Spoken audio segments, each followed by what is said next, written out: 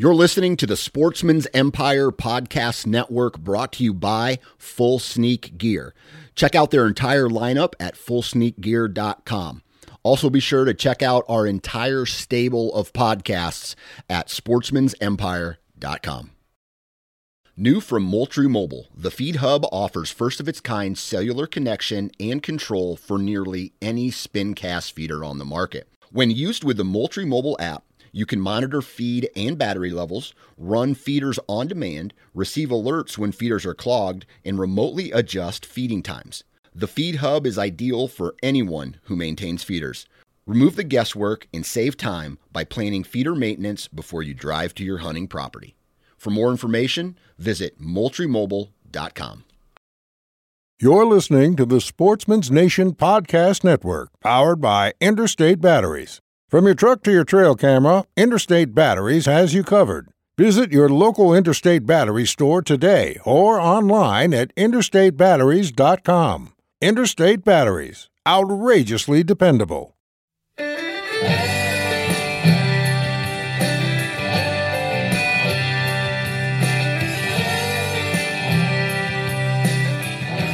Thank you guys for joining us for another Land and Legacy podcast. This is your host, Adam Keith. And Matt Dye.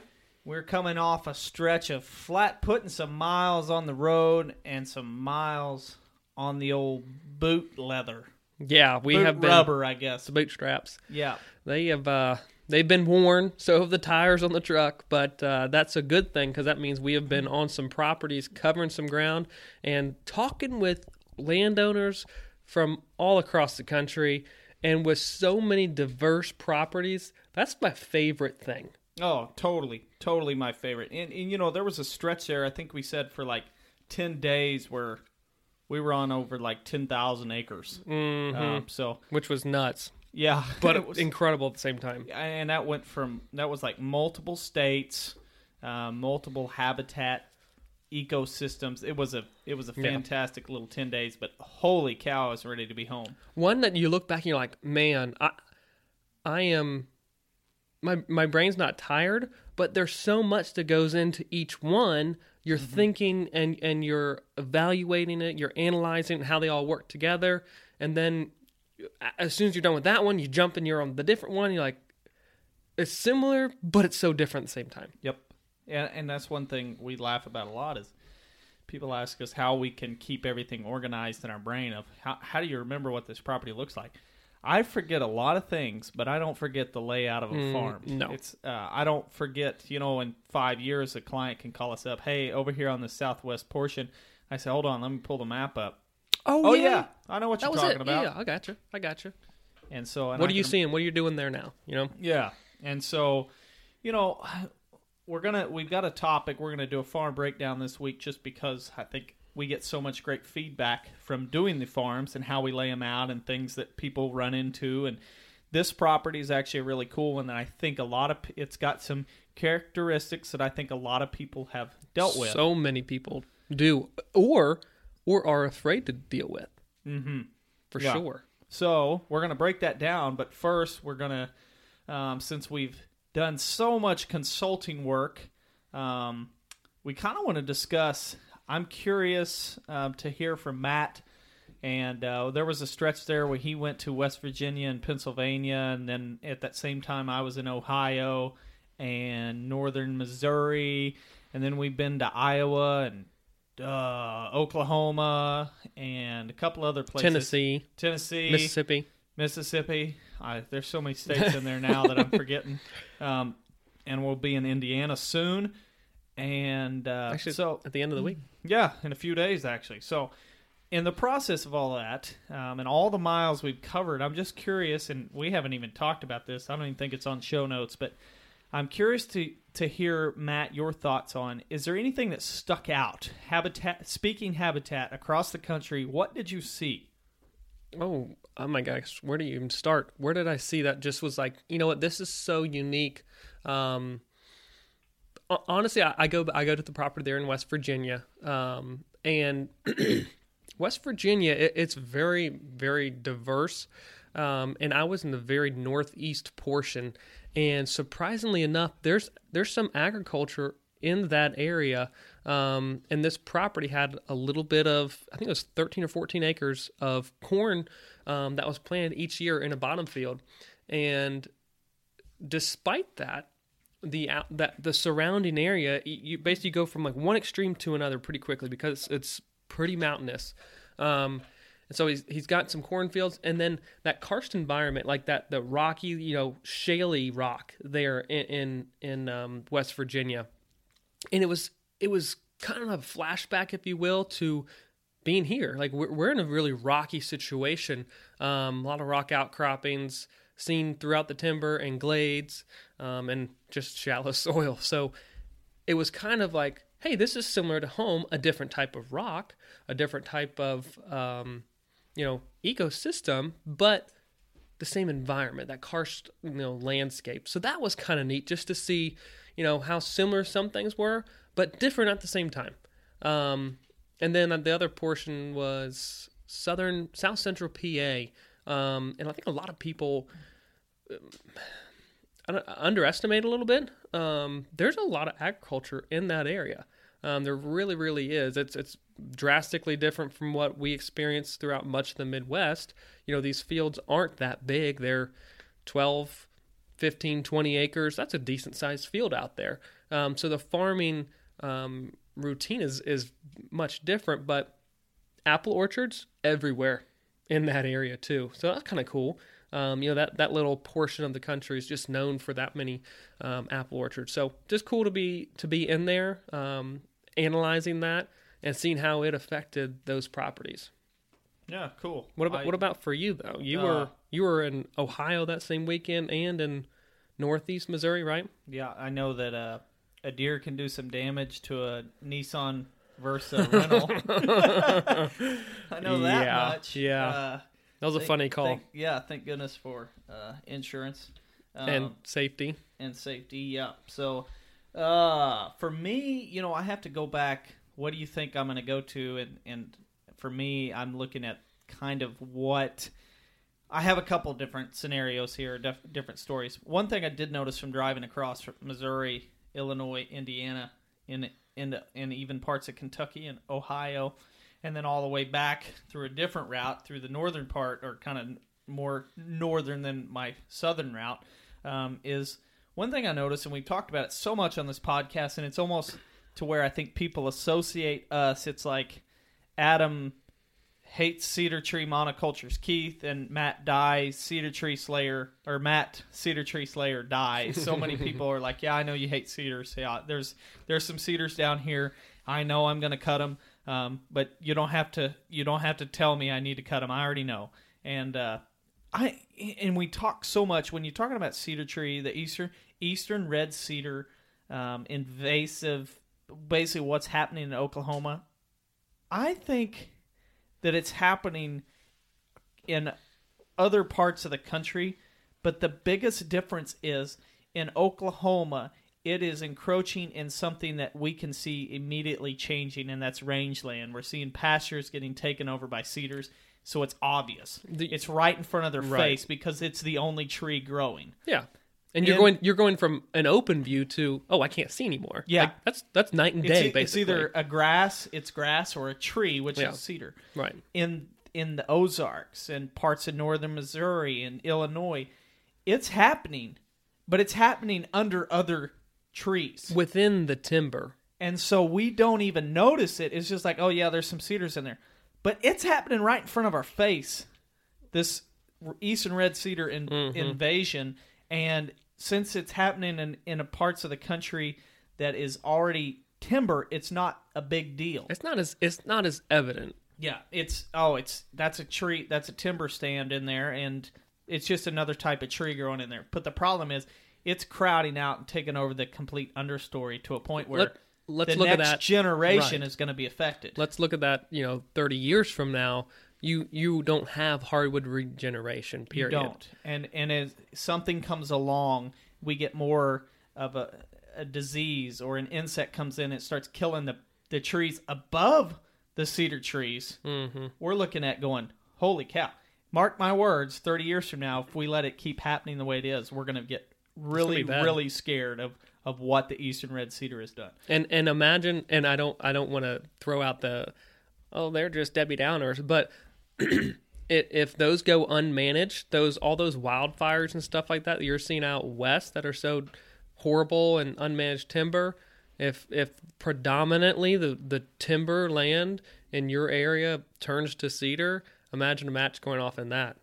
Yeah. If you've never seen cedars it's hot burn, enough, yeah, it's going to be bad. I think it's a huge problem, but the difference is it's happening in Oklahoma where they can see it go from grass to trees, but it's happening across a lot of the country. And in those areas, their economy's so dependent upon the rangeland.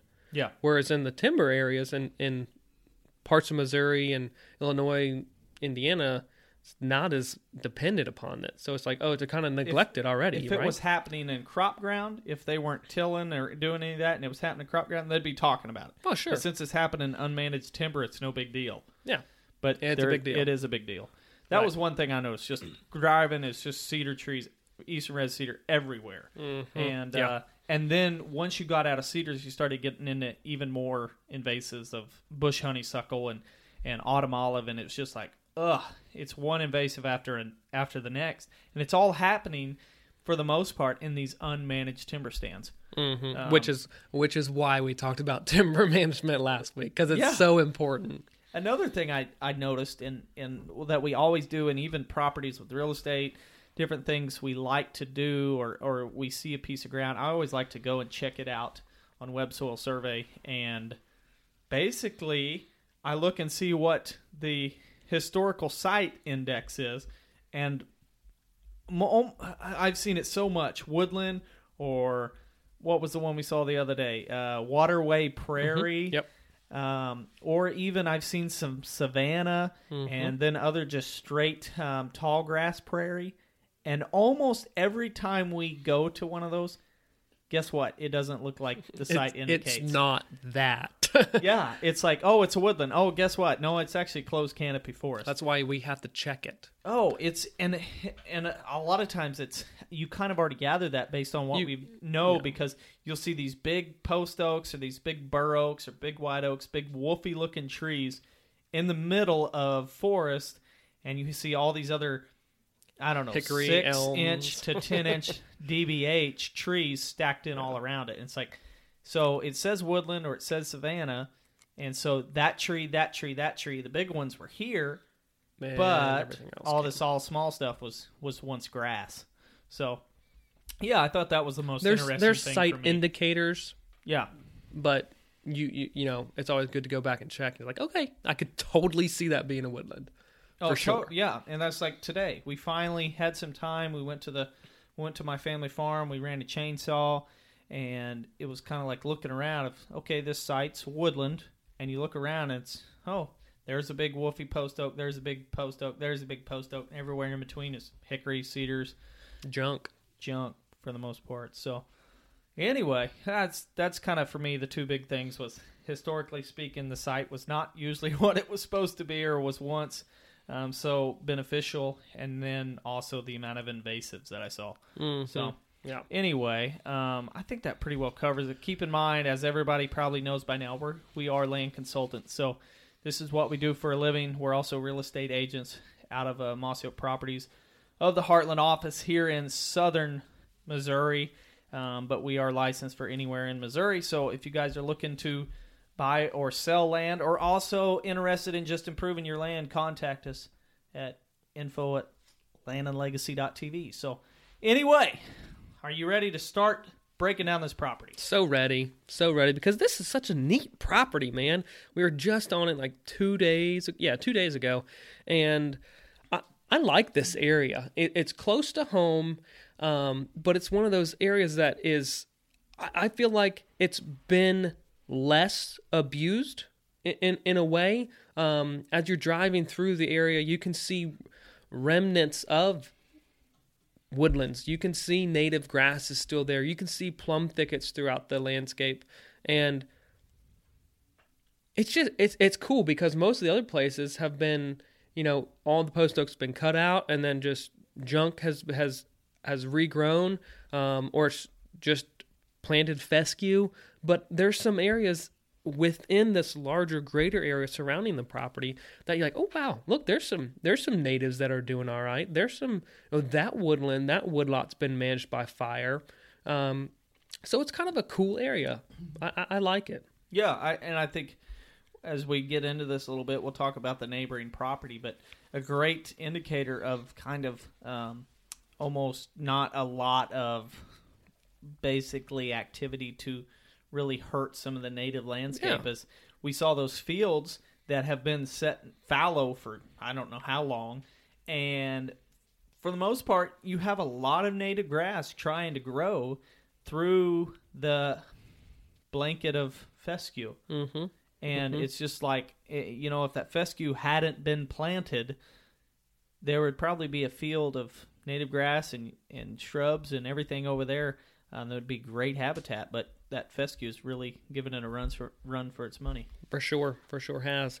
So what we're going to do, again, if you're new to the whole property breakdown, we're gonna take this property, and the picture that you're seeing correlated with this podcast is going to orient you around the property. So we're going to hit points 1 through 11 and talk about each one and things that we would do, our recommendations in those areas, and then it'll kind of basically bring light to the property and how it's going to get improved down the road. Because this landowner, props to him, he likes to roll his sleeves up and just get with it. He's not afraid of work, and he's looking forward to doing the work. He's been busy with kids and family, and now he's at a point where, you know what, he's seen hunting over the past 5 or so 6 years change. And that's because the habitat's changed as well, and he's correlated that and called us, and now has got a plan that's going to get him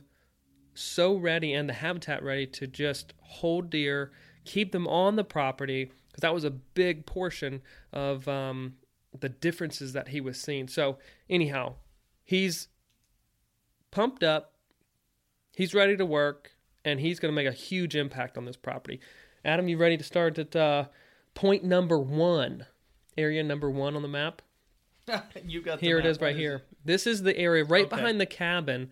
So you get to the property, and this is one of the areas I was just kind of talking about. It was open at one point, maybe old pasture, but there's so many natives that are popping up in this area, and it's kind of been abandoned. I mean, we saw Indian grass, we saw sumac, we saw plum thickets, we saw little blue, big blue. Yep, dogwoods. I think little gray dogwoods in there. There were cedars in there, of course, but they were growing up, getting big. There were some cedars in there that's probably 30 foot tall. So yeah, it's been neglected for some time now. But there's still hope in that area, and it was pretty thick. So in that area specifically, and that was actually the last spot we went to on the property. We had traveled around everything else, and we're like, okay, we can't neglect that. We need to go see that. So we went in there, and it's like, okay, yeah, I can see, look at all the browse here, there's a couple beds, there's some trails. And then as we got to a certain portion right there in the area, he was telling us a story of, actually, it was the last buck he shot on the property, late season this year.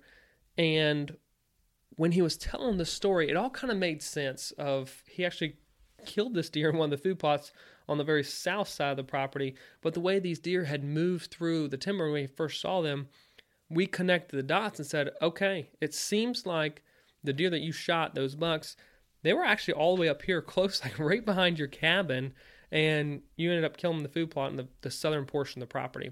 So deer were using it as a bedding area at this time. Again, it had been neglected. He never went in there. He just drove a buggy through it, but it needed improvement. It needed attention. By through it, we're looking at probably, 10, 15 acres. Yeah. And the lodge sits on the very west side, and the road goes straight out behind it and loops down and goes to the more mature timber, but it probably only touches 2 to 3 acres. Yeah, on the west you can side. see that so there. Yeah. There's another 7 to 10 Easy. acres that's just left as sanctuary. And right until it was funny though. Until he had heard the podcast about cedars, he just drove past them, all the time and didn't really think anything of them. And then by the time we get there, this past weekend, he had gone and cut the majority of those cedars out of there. He's like, I know I'm going to need to cut them, so I'm just going to get after them. And he had addressed many of the cedars there. But to maintain that and improve that bedding, the additional cedars needed to be cut out of there. And I liked the location of that bedding area, the way it worked throughout the property and the way other food resources were laid out. But things that he needed to address in there were some invasives. There was Bradford pears, which we don't often talk about, but they are a big problem in our area. Problem? You think we don't like cedars? Wait till you hear us talk about Bradford pears. Bradford pears. There were cedars.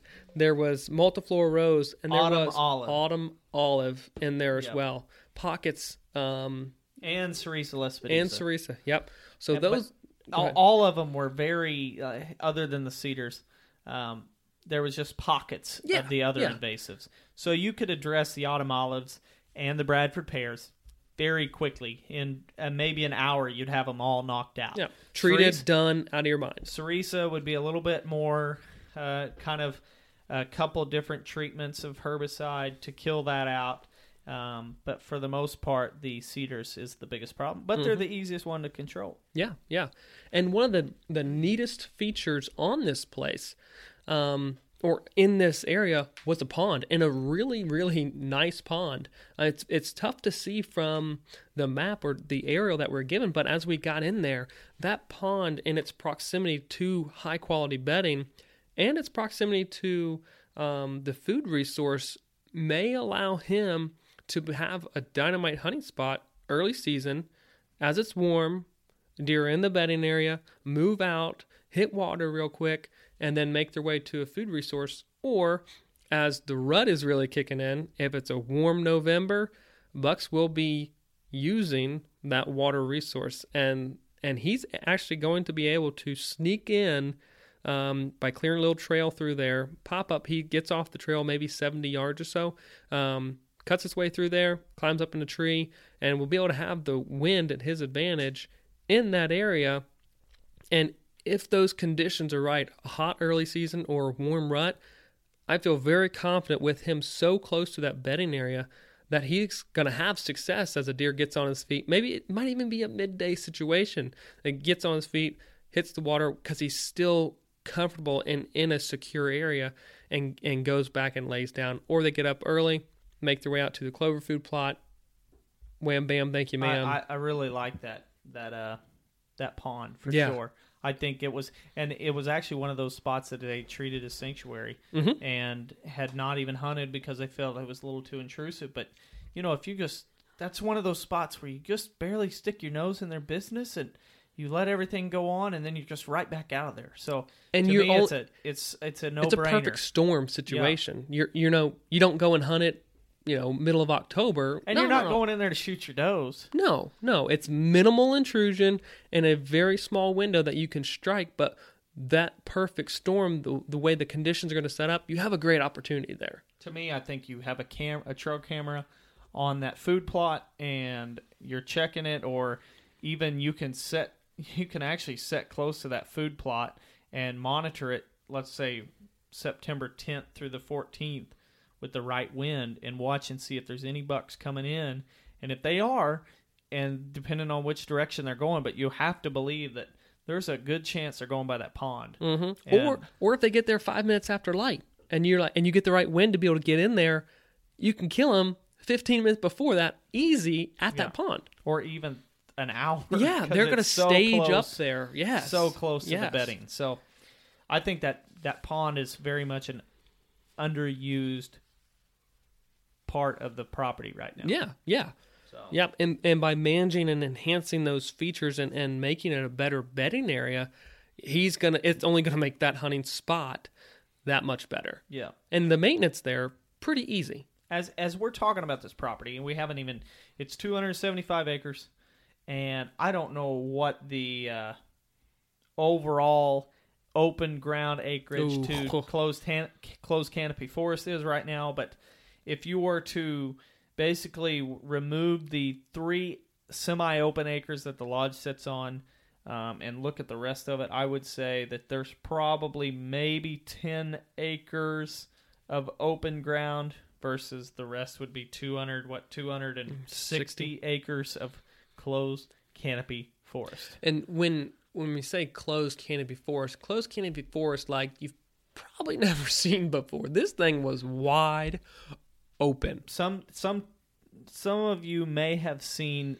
this scenario when you're driving through a park and you see big trees and just really nothing growing underneath. Or you have the grandpa that lets his cattle run through the entire property, woods, field, everything. Those woods, you just transplant them. You just take them from your farm and then put them on this 275 acres, and that's what you got. Yeah, it's very wide wide open. And so you think about that. Pretty much where deer's making its living, there's not much going on. No. So that's a change that can happen. And if you change the timber ground, you've changed, well, a huge amount, 260 acres. Incredible amount of property. But 15 acres has been transformed. Which again, and I made mention of this earlier, we kind of connected a lot of dots when we went back to that location there at point number 1, that's likely where these bucks were bedding that he ended up shooting. Because in between that, very, very low quality bedding. There was there would have been no reason for them to be. I mean, zero. No. Zero. If they're seeking out the best bedding in the area, which looking around the area, there's 2 places where we're like, okay, that's pretty good bedding. And it's towards the west and towards the north. And that's where he talked about when you look at where they've killed deer and where they've seen deer coming and going from, he described those 2 spots. And the very south end, but we'll get there. Yes, that is correct. So south end off the property, actually, and we'll explain that in a little bit. But when you're talking about, this is kind of one point I had told Matt beforehand, but when you're talking about wildlife management and overall just trying to improve the habitat for a lot of species, there's so many species that are edge dependent, especially the white-tailed deer. My gosh, we talk about creatures of the edge all the time. And when you look at 260 acres of being closed canopy forest, there's not a lot of change in there. There's really nothing there's no edge. So if you were to kind of color coordinate your farm and go, okay, well, all closed canopy forest is the color red. This is something I want you to do on your own place and think about how you can improve the land is closed canopy forest, all the color red. And then go, oh, okay, all food plots are green. And then all old field management is yellow. And all young forest or clear cut or whatever is some other color.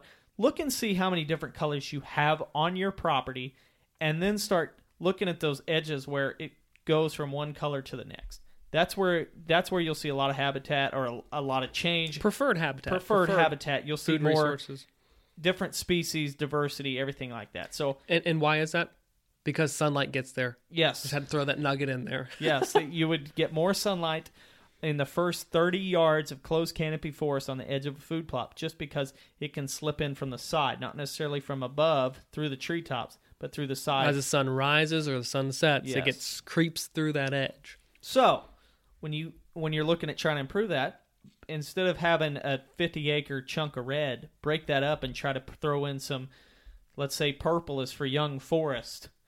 Throw in some purple dots all through there, or different colors, and try to break it up so you get all kinds of different colors at different sizes throughout your property. And one thing I want to say that as we're talking about this property, it's important that we note that this landowner, despite the habitat right now as is, has been really successful on this property. He's killed some great deer here over the years, and it is just in part and due to the food resources that he has. The surrounding area, poor quality, very low quality. They don't offer much. There's not crops. Probably within 5 to 8 miles or so is the nearest just crop field. And this gentleman has got acres that he has devoted to high quality food plots, and late season is his time to shine in the area. He's seen loads of deer on the food plots and has killed some great deer, but he doesn't want to stop there, and he wants to continue and just see how good he can make it. And that's why we're here and addressing these other points. And there's certainly something when we get there that has helped the habitat in his neighborhood. But sure. It's a ticking clock to where it's only getting worse unless they decide to manage it, which chances are they probably aren't going to. So at some point, the habitat's getting worse, and so he's looking at it, trying to improve it on his place. Yes. So let's go and talk about these purple polka dots you were referencing. There you go. And go to point number 2.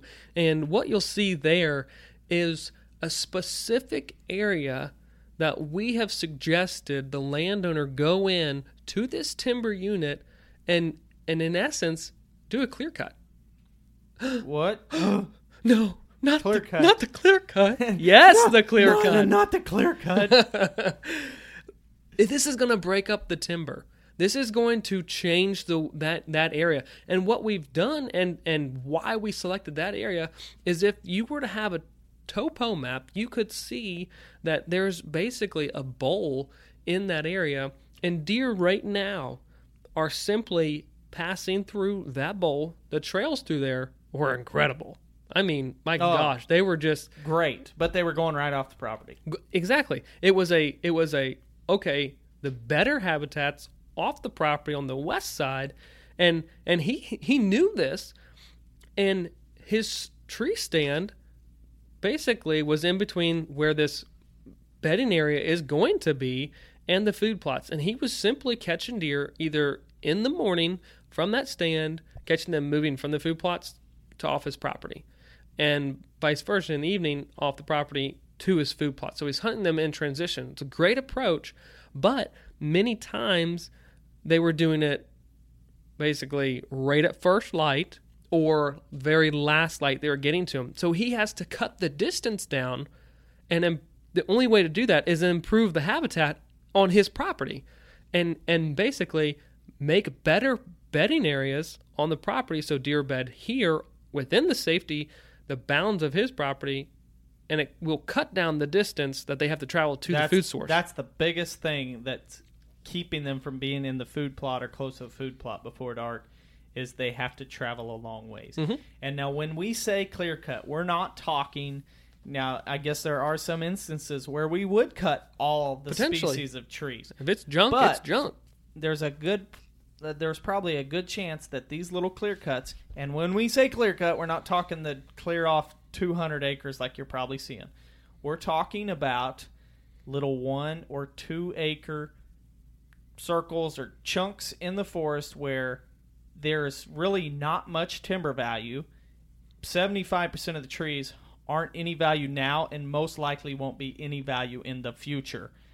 And we are cutting those, hinging a few, cutting a few, and treating them with herbicide, and just cutting a few and letting them resprout, just to provide some more habitat, some more cover, more forage, and just overall improving the habitat. So right now, if he were to go that area and look up, he's seen 100% canopy closure.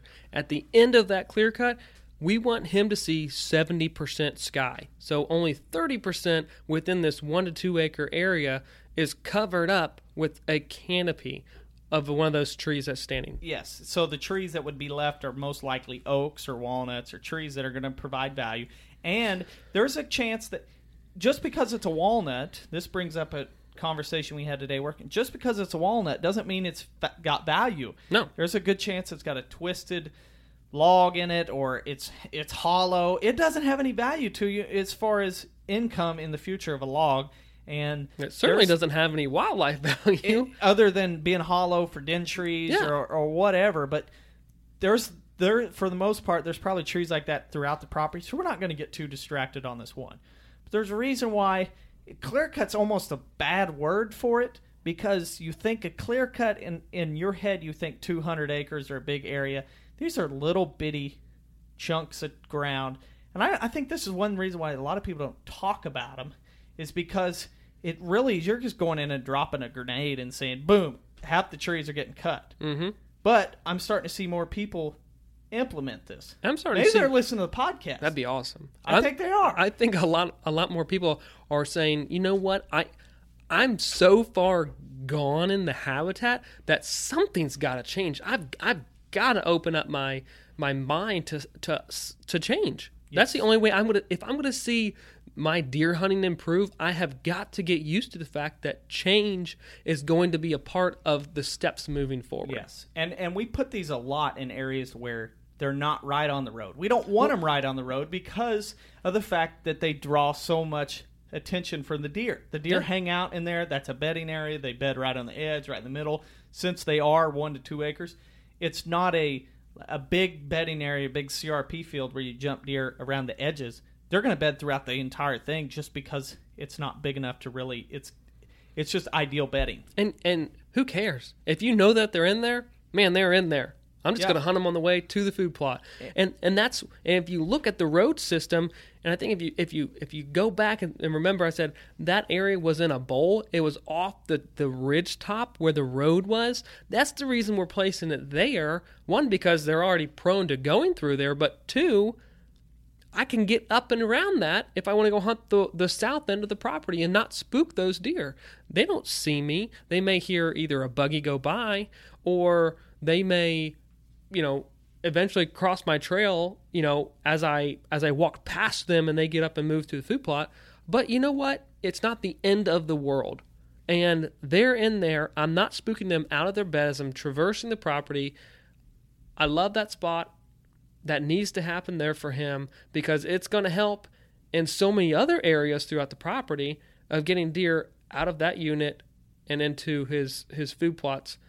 And that one is there again because the way the rest of the terrain lays, that the paths that they take to the food plots, he can get in and kill, no problem. Yeah, no problem at all. So and we're putting those on several areas throughout the farm. Yeah, but that's one that is really probably one of the biggest. And a no-brainer. And a no-brainer. So anything else on that point? Man, that is where we're talking about changing the color, the overall color of the farm is by adding, instead of being closed canopy forest and being red, it's now young forest, semi-open, color purple, basically. Yeah. So, and we've created more edge. Mm-hmm. And also more forage because there's going to be a lot of early succession, other types of plants grow up there, and there's also going to be some younger trees that grow back that we didn't treat with a herbicide or the stump sprouts of the hinge cut that are going to have great forage during the winter months. So for sure. Let's move on to unit number 3, and it's no brainer. Oh, you know exactly what it is. That dark green, as you guessed it, that is a red cedar monoculture. And actually, this is, I'm a little bit shocked when I looked at this. Mm-hmm, yeah. We walked it. It was they had some rock outcropping. Shallow soil. It was very shallow soil. You saw some chinkapin oaks and a southwest facing slope. Very, very dry soil. It's just like, okay, this could be a glade. It didn't register on Web Soil Survey, but it could be a glade as far as the same type of habitat. You could still, even though it didn't register under that soil profile, it could be managed, and you get the response so easy. And so, yeah, right now, all it is a cedar thicket. You walk in there, it's cold. There's no sunshine hitting. It should be since it's southwest facing, should have afternoon, midday sun hitting it, warming it up. But instead, it's the exact opposite because the cedar trees are taking all the sun and blocking it out. So it's just shade. So you have basically no food available and no sunlight to be basking in during the cold winter months. Mm-hmm. First thing, we're going to drop the hammer on those babies. And we're going to fire up chainsaw. That sounded like a 76 Chevrolet. So anyway. You like that? That's the farm vehicle. I had to start that first to go cut these cedars. Okay, yeah. And then he died, and then you got to keep cranking. So, we're going to cut all these cedars, and we're going to try and get it back to natural glade. Basically, by cutting cedars and running a fire through there and letting sunlight and nature run its course, we're going to get a lot more. There was already a ton of little wildflowers that had grown up in there in the pockets where the cedars weren't as thick, and a lot of little blue stems. So it told us we remove the cedars, and by remove, all we have to do is cut them and let them lay exactly where they are. Send a fire through there and let nature run its course, and we're going to have a lot more wildflowers, which are great food during the early summer, and then also They're great all year round, if you ask me, but for pollinators and everything else. But then it's also great bedding because you're going to have native grasses mixed in as well. So For sure. and the structure of the cedars. So we're going from a terrible bedding to a wonderful bedding area. Yeah. In a portion of the farm that doesn't get disturbed. It will not get, exactly. It will not get disturbed. Again, this is from a hunting scenario. This area off the slope, off the ridge tops here, basically you've got a food plot that sits to the north of basically the northeast and the northwest of the cedar glade. And once it's restored and improved, those food plots are going to be, amazing kill plots for deer traveling to the larger destination food plots. They set up perfect, and the terrain is like, woo! Man, they're going to pinch them jokers down. Oh, for sure. And I think you brought up an interesting point there, not knowing it probably, but when you mentioned about the slope, just off the slope, you couldn't hunt here effectively if you wanted to because the wind's going to swirl so bad. No way. So how can we improve an area that we can't hunt? We can make it better for the deer as far as security and bedding. And you just brought up a point that I don't think you even knew. Oh, please. Those are the most important places on the farm or any property, period, bar none. The areas that you can't get to and you can't hunt, devote those to the best bedding habitat that you can create in your area. And guess what?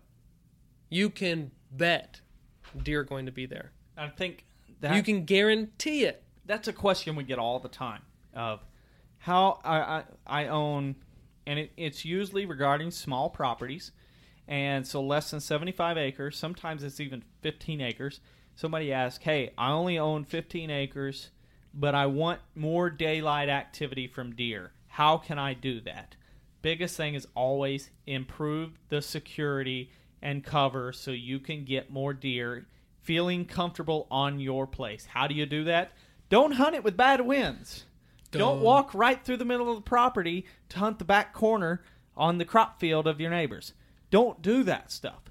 Hunt it to where the deer don't know they're being hunted. So use the fringes, improve the interior of it, and just hunt them as they're going to and from your property to where they don't even know they're being hunted. I'm not afraid to devote portions, even large portions, of a property to sanctuary. If it doesn't make sense to hunt, then I'm not going to sit there and kick tires trying to make it work when all I'm doing is just educating deer. I'm going to say, you know what? I'll kill you elsewhere. And I think a lot of times we may get in the mindset, hey, this year I'm going to play it safe. Mm-hmm. I'm going to stay out of there. I'm only going to hunt the edges. And then come November 30th or whatever, you say, I'm so sick of this. Let me go in there and... I may not be a patient man. Yeah, I'm going to go in there and hunt them.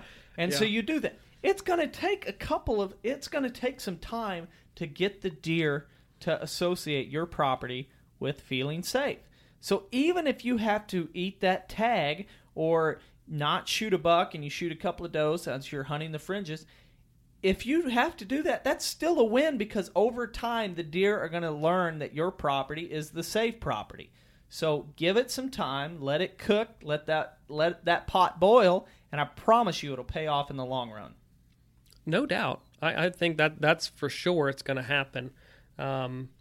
It's just a matter of devoting the right spaces to less pressure or no pressure at all. Yes. I think some of our, over time, and Land and Legacy was created, and the farms that's the wonderful thing and benefit to everyone is that we're going to get to see this property transform and hear about this property transform over time because right now it's not that great. We haven't had time. We haven't had the equipment or the means to... We've been traveling. We've been traveling and working other places where we didn't have time to completely give our properties a facelift. But over time, you're going to see our biggest drainages and our biggest draws where the wind swirls. Those are going to be our best bedding areas, our best areas for security. Sanctuary. And we're only going to hunt the ridges and the tops and the bottoms that we can get to in consistent winds. So yep. Woo! We got a long ways to go. We got to move on to number 4.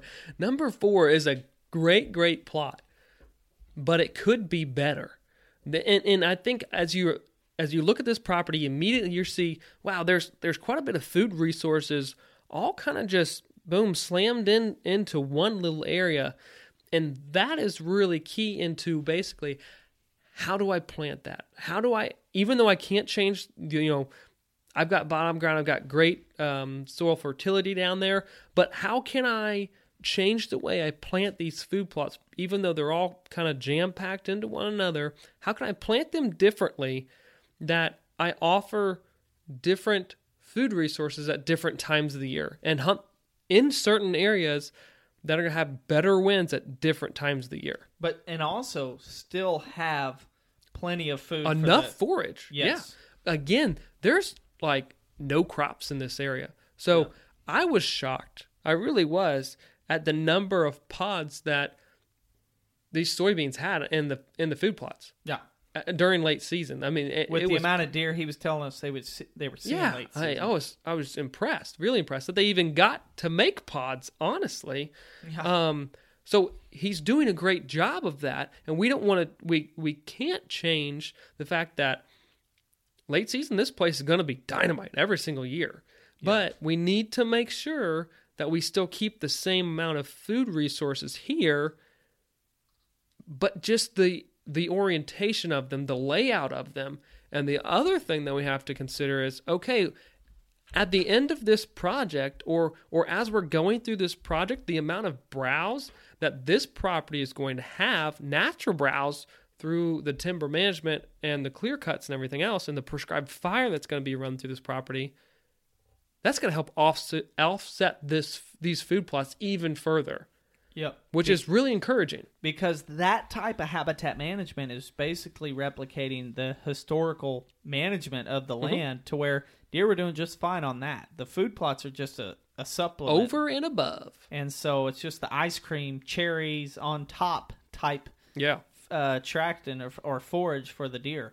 So the thing about these food plots is they're all relatively close in proximity of, basically it's a triangle, if you will. I'm going to call it the Bermuda Triangle. There's like things die in there. It's basically, for 275 acres, you have the 10 acres of food plots or the 8 acres of food plots, all within the same, they're probably 100 yards from each other, 200 yards maybe, shaped in a little diamond shape. And so it's important that we arrange these food plots in a way to where there's forage available at different times, or there's forage available throughout the year, but there's a more attractive one in this food plot versus having all 3 of them or 4 of them with the same forage available, to where we don't know which food plot they're going to. It's all about condensing deer down to certain specific areas that are going to allow you to harvest them better. Yes. That's it. So, ways we're going to do that, we're going to plant different types of summer mixes. A lot of soybeans involved. I'm going to mix in some other stuff around that, basically to provide some more forage that's also screened, provide screens around the edge to allow the hunters to get in and out of, hopefully without alerting as many deer, concealing their movements, and also then mixing in fall blends and clovers in different portions of the fields to provide different forage throughout because if he planted nothing but straight soybeans and it was a warm winter, he wouldn't have a lot of deer activity because they'd be going elsewhere. Yeah. They're not looking for a lot of carbohydrates. They're looking for more protein stuff. They're probably going to be in pasture fields. We don't want that. Yeah. Not eating fescue. No. Eating clovers or other little forbs. And so by mixing this in, regardless of what the temperatures are, we have something attractive in these food plots. And the way it lays out right now, and the way that we're going to further increase this layout, is if you look directly to the east, you see number 5. That area routinely is his late season dynamite area, and we're going to put and encourage the soybeans to have pods right there. And we're going to do that because if you look at number 6, to further to the east, there is bedding right there off these food plots. We're going to increase those areas that he's not ever going to touch. Right now, he's done a great job of areas in and around 6 or the woods to the east of 5. And those are relatively Sanctuaries. flat, but south or west facing slopes. So what we're going to do there is right now, again, this is wide open timber. I mean, you're seeing for 200 yards through there. So 5, late season, great. You can access it, and we're going to improve that access. We'll talk about it in 7. But you can get down there knowing that the majority of the deer are going to be bedded to your east, and we're going to concentrate them down in additional clear cuts on that west-facing slope. And they're going to be highly selecting that at the cooler temperatures during December, early January, and he can get in there and basically let those deer work to him out of number 6 in those clear cuts. Yes. So basically we have 2 types of bedding. We have the west facing that we've talked about so far. Or I guess 3. But we've got west. Typically during the cooler months of the winter or the cold months of the winter, they're going to be on west or south facing slopes. So we want to try to coordinate those with our food sources that provide great forage for those colder months. So the soybeans or your corn, your other grains. So we're putting the west-facing slopes in correlation, west-facing slope bedding areas in correlation with the standing grain. Yes. And the reason why we want 5 to be the better late season portion is because it typically, deer are bedding close to that food resource. When it gets so cold, they need to eat a lot. And sometimes they'll get up and feed late morning. They'll feed early afternoon. And if we were to put the best late season food resource on 4, what we would be doing is saying, okay, we know the majority of deer are going to be bedding further to the east in that sanctuary, in those clear cuts. They would have to cross another food source for them to get to 4. So that would, in essence, slow them down getting to where you're hunting and putting most of your activity. So we want to cut that down because that's a great time for him to be able to harvest deer on this property now and in the future because no one else around him is doing any type of management. So he's going to have the best woody browse and the best late season, additional food plot late season food resources in the area. So let's let him get and hunt there. And we know the deer are going to be working, majority of them working from east to west into that food plot. And another thing, what is the prevailing wind usually during those cold winter months? North or northwest, northeast. And so with the creek, now keep in mind, this is one of the points coming up, but these 2 food plots he's talking about that run, I don't even know, you've got the map, but the food plots we're talking about now in the bottoms, the creek runs from the north to the south. Mm-hmm. So the thermals naturally want to go from the north to the south, and that's the way the wind's most likely going to be during those cold sets during late season. So if we position the blind in the southern part of the southern food plot, then we're going to be able to get in and out of without our wind drifting across the food plot. And alerting more and more deer. So that's why, we want to make it the best opportunity for him to harvest the deer that are going to be using this area. Yeah. And specifically, it's a bottom, but the best chance for him to be successful is likely a hard-sided Buck Palace 6x6, 5x6 redneck deal in that corner. Yeah. And we've already talked about, popping those windows open right when he gets in the blind, but keeping them closed, basically popping that seal in the windows, but keeping them closed. And when it's go time, lift them up, making it happen, but trying to keep as much scent in that blind as possible. Yes. And then basically the rest is history. And that's where I think that's what I love about the redneck blinds is the fact that they're so airtight, and the fact that growing up, if you had a shooting house, or especially a really nice one, you were a sissy hunter. That's just the way it was like, oh yeah, he's got to get out of the elements. But now this is allowing us to hunt these little areas, these food plots, where the wind might not be as consistent, and we're trying to get in and hunt successfully. Now, if we were to say, hey, you can't hunt in there, the wind's bad, we've just we've gone in there and we've made an unhappy client because we've told him he can't hunt his 2 best food plots on the farm. Yeah, not going to happening. happen. The better way is to get a couple of rednecks positioned in that We're bottom. walking home if that happens. Yeah, because we rode with him there. Yeah. So put a couple of rednecks in there. You walk in, open up the windows, get them all ready, but then shut them back so you can lock your scent in and hunt and really almost cheat. You use this tool as I'm going into a risky area, but it's the only area I can hunt them, and I'm just going to make it work. Yeah.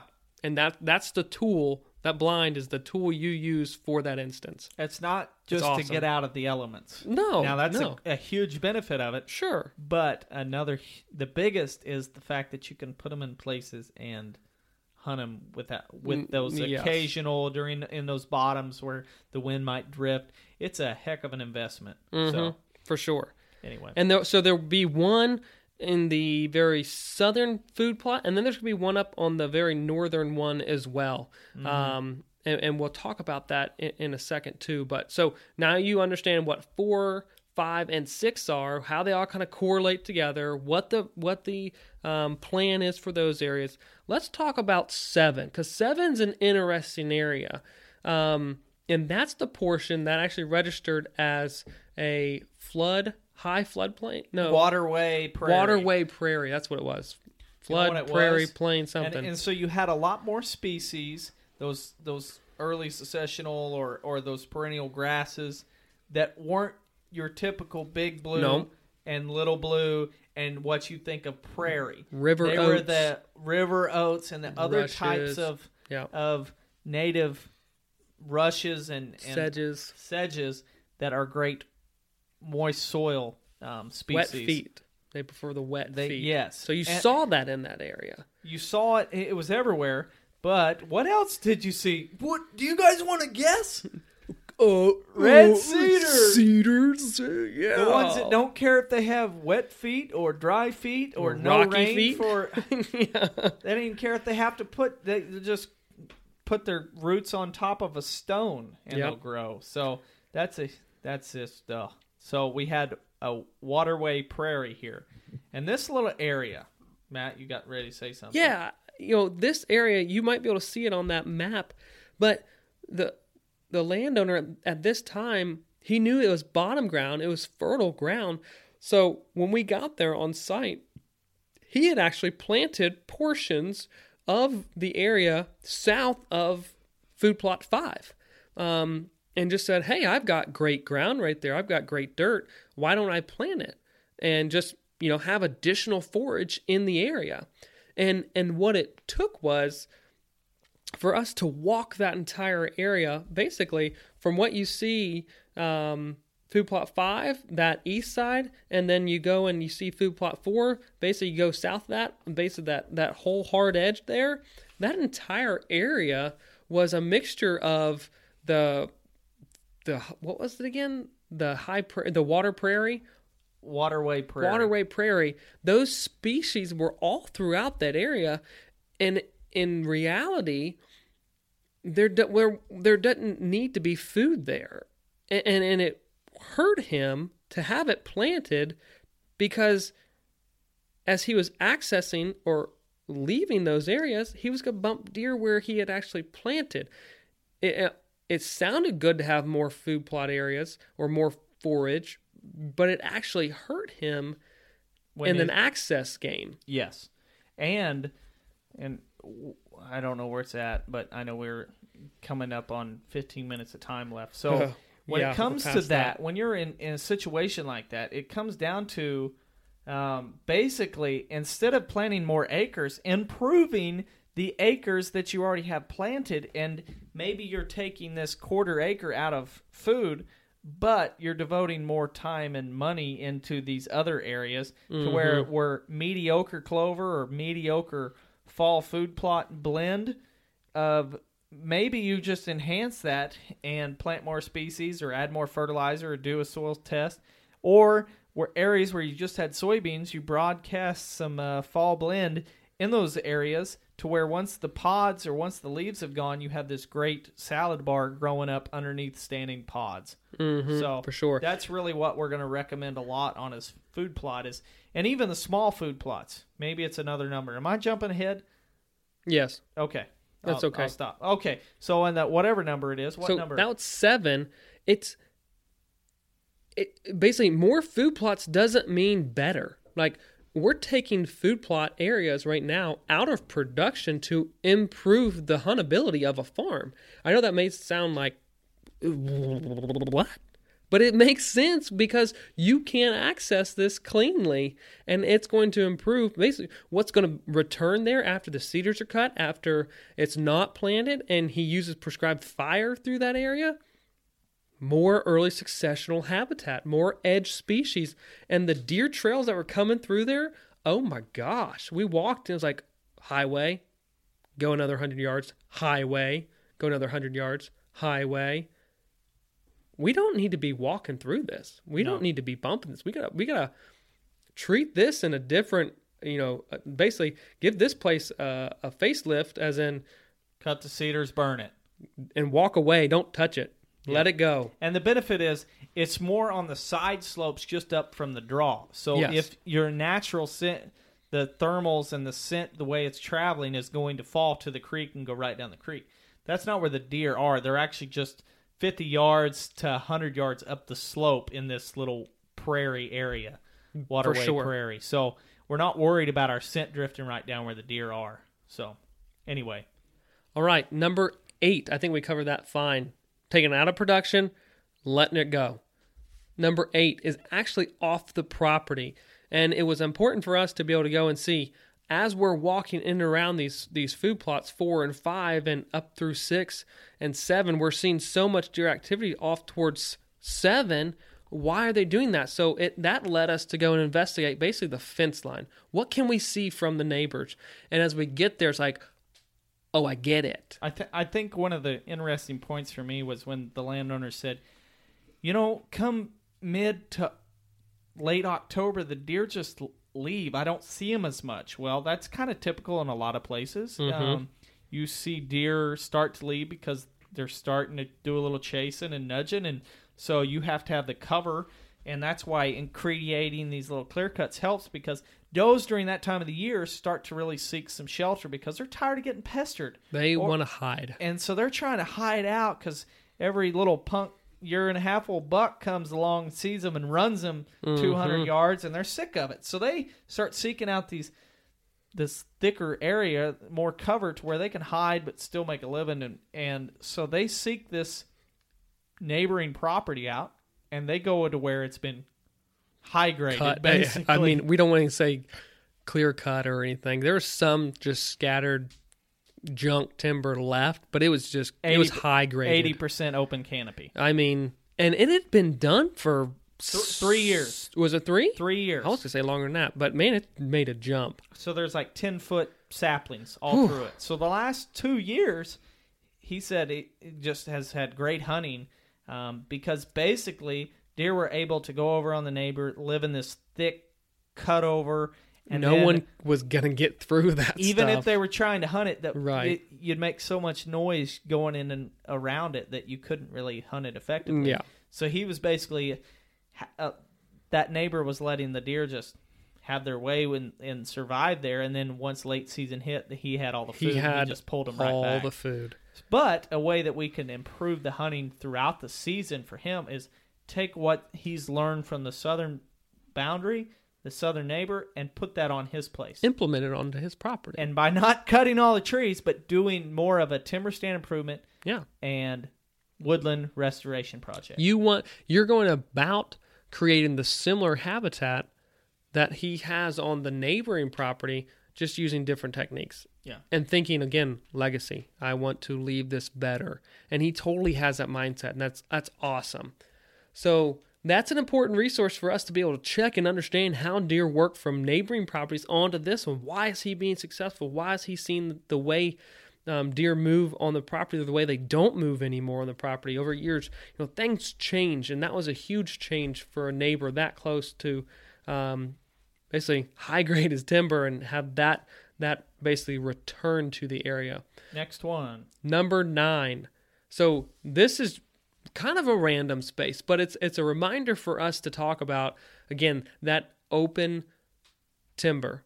And Adamar talked about it and the fact that this area, the Web Soil Survey indicates that this should be a woodland. And again, we want to work with Mother Nature.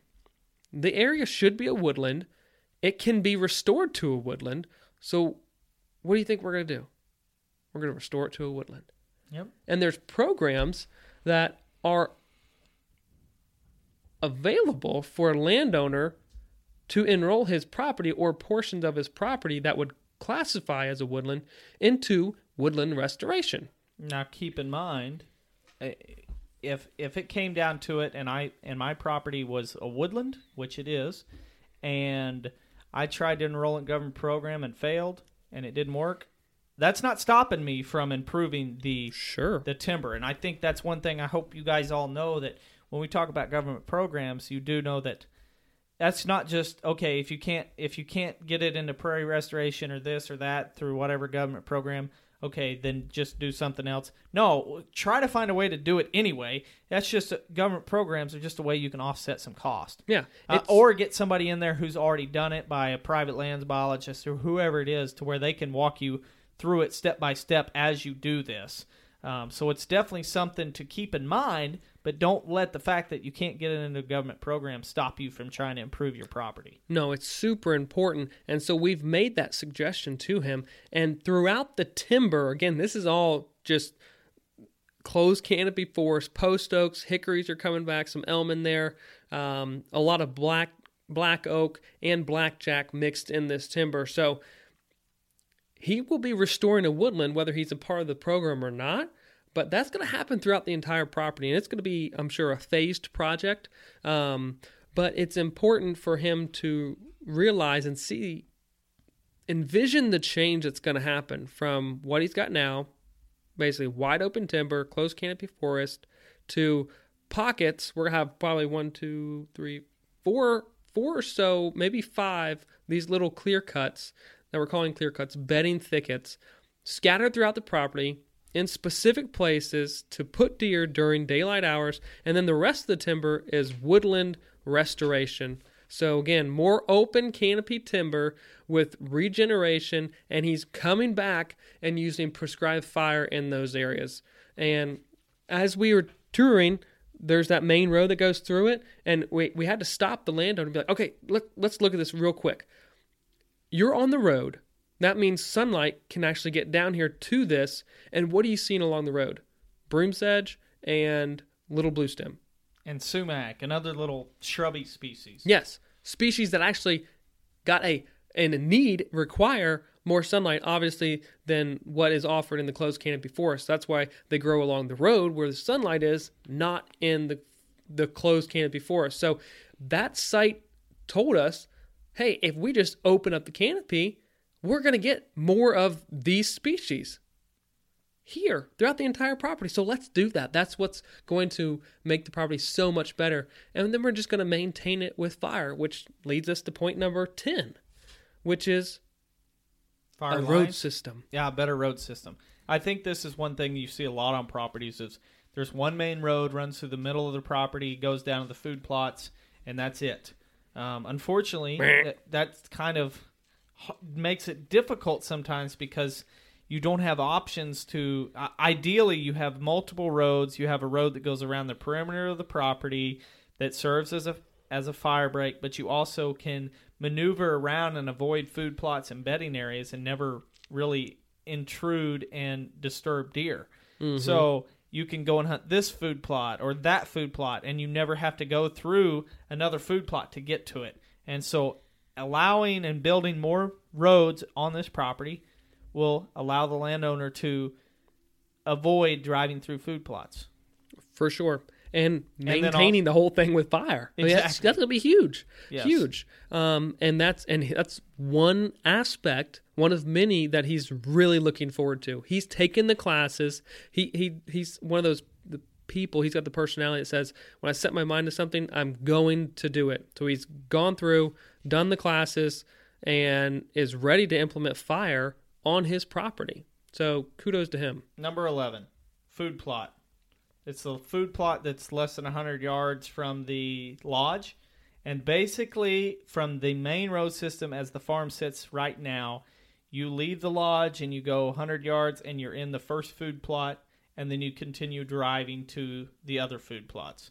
So, as you would suspect, change in road system, as we talked in number 10, will allow the hunter, the landowner, to avoid driving through one of the biggest food plots every time he goes to hunt the place. Mm-hmm. So he can avoid jumping deer, and that's actually the food plot closest to number 1, the old field, the great bedding area where we suspect a lot of deer are bedding.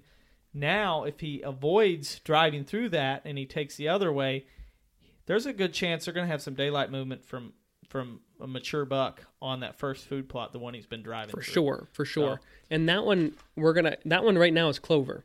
yeah. And we're actually going to recommend taking it out of clover, because throughout the property, as you'll see, there's a lot of kill plots throughout the property in great places.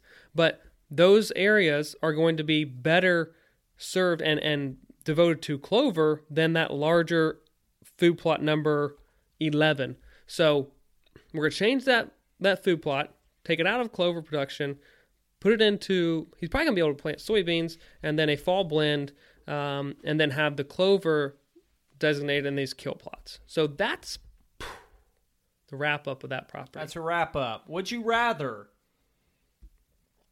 We had a guy email in last week. He said, would you rather own a larger property with a bad layout or a smaller property with a great layout?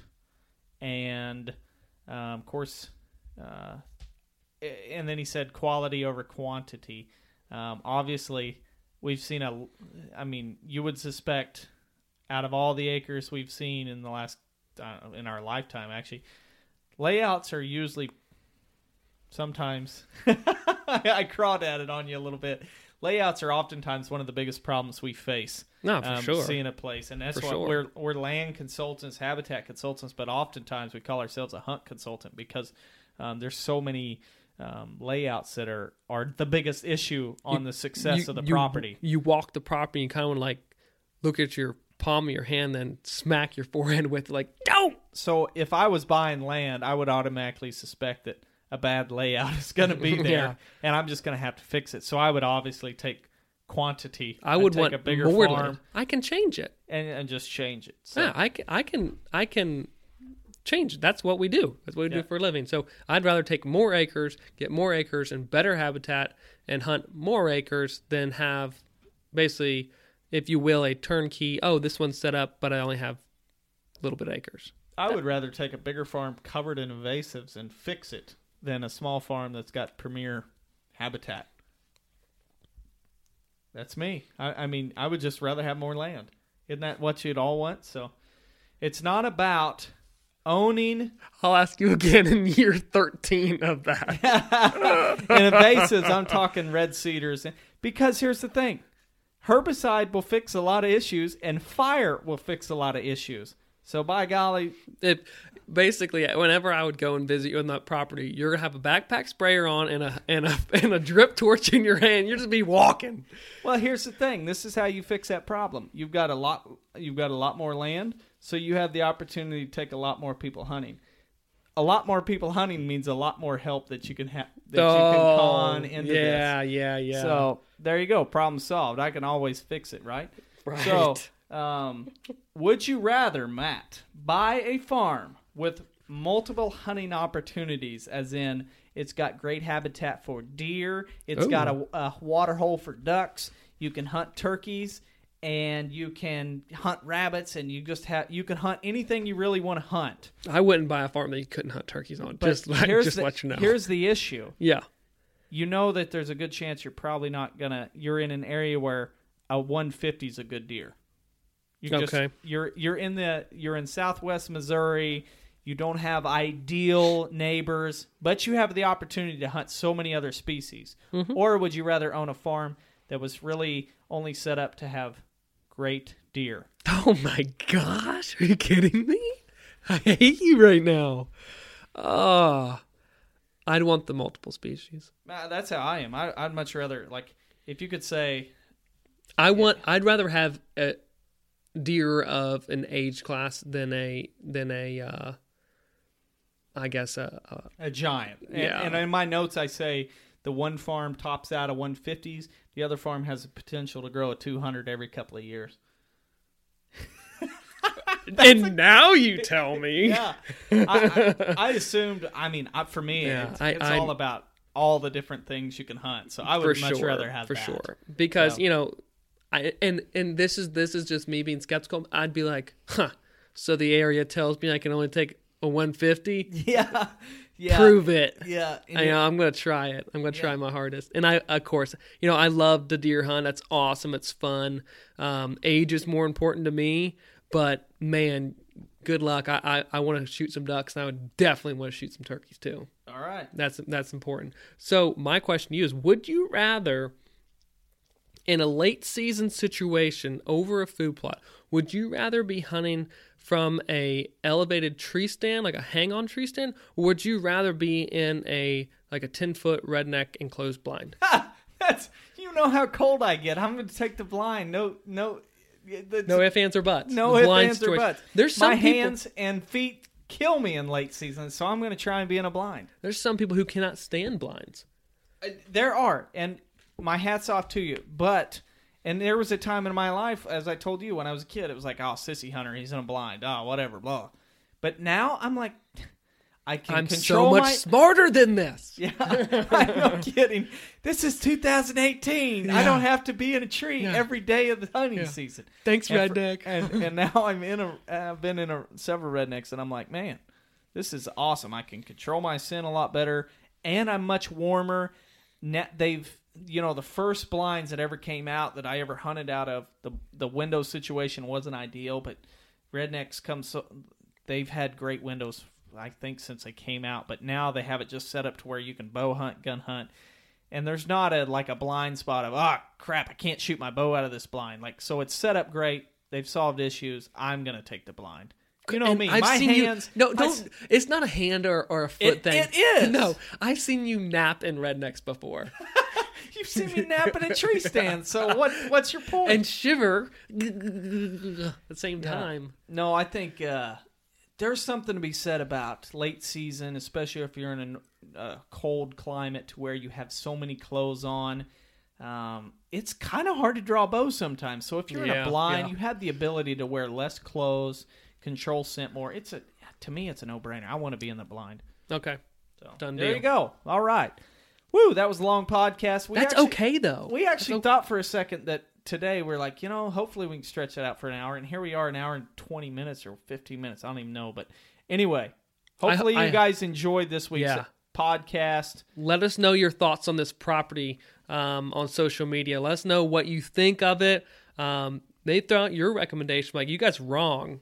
Tell us. We want to hear. We like healthy debates. Matt said something wrong. Baloney. Baloney. And another thing, please give us a review on Sportsman's Nation Podcast Network, wherever you are listening. Yeah. And if you haven't already, doggone it, go like the Facebook and Instagram page. Yeah. All right, guys. We'll catch you next time. See ya. Thanks for listening to another episode of Land & Legacy's Hunting and Habitat Management Podcast. If you like what you hear, check us out at landandlegacy.tv. You can submit a viewer question right there. We're answering on the podcast. Or find us on Facebook and Instagram. Feels pretty good knowing that from the beginning of time, God has called us to be a caretaker, gamekeeper, a manager of the land. So with that being said, don't you think we should do it all for the love of the land and the glory to God?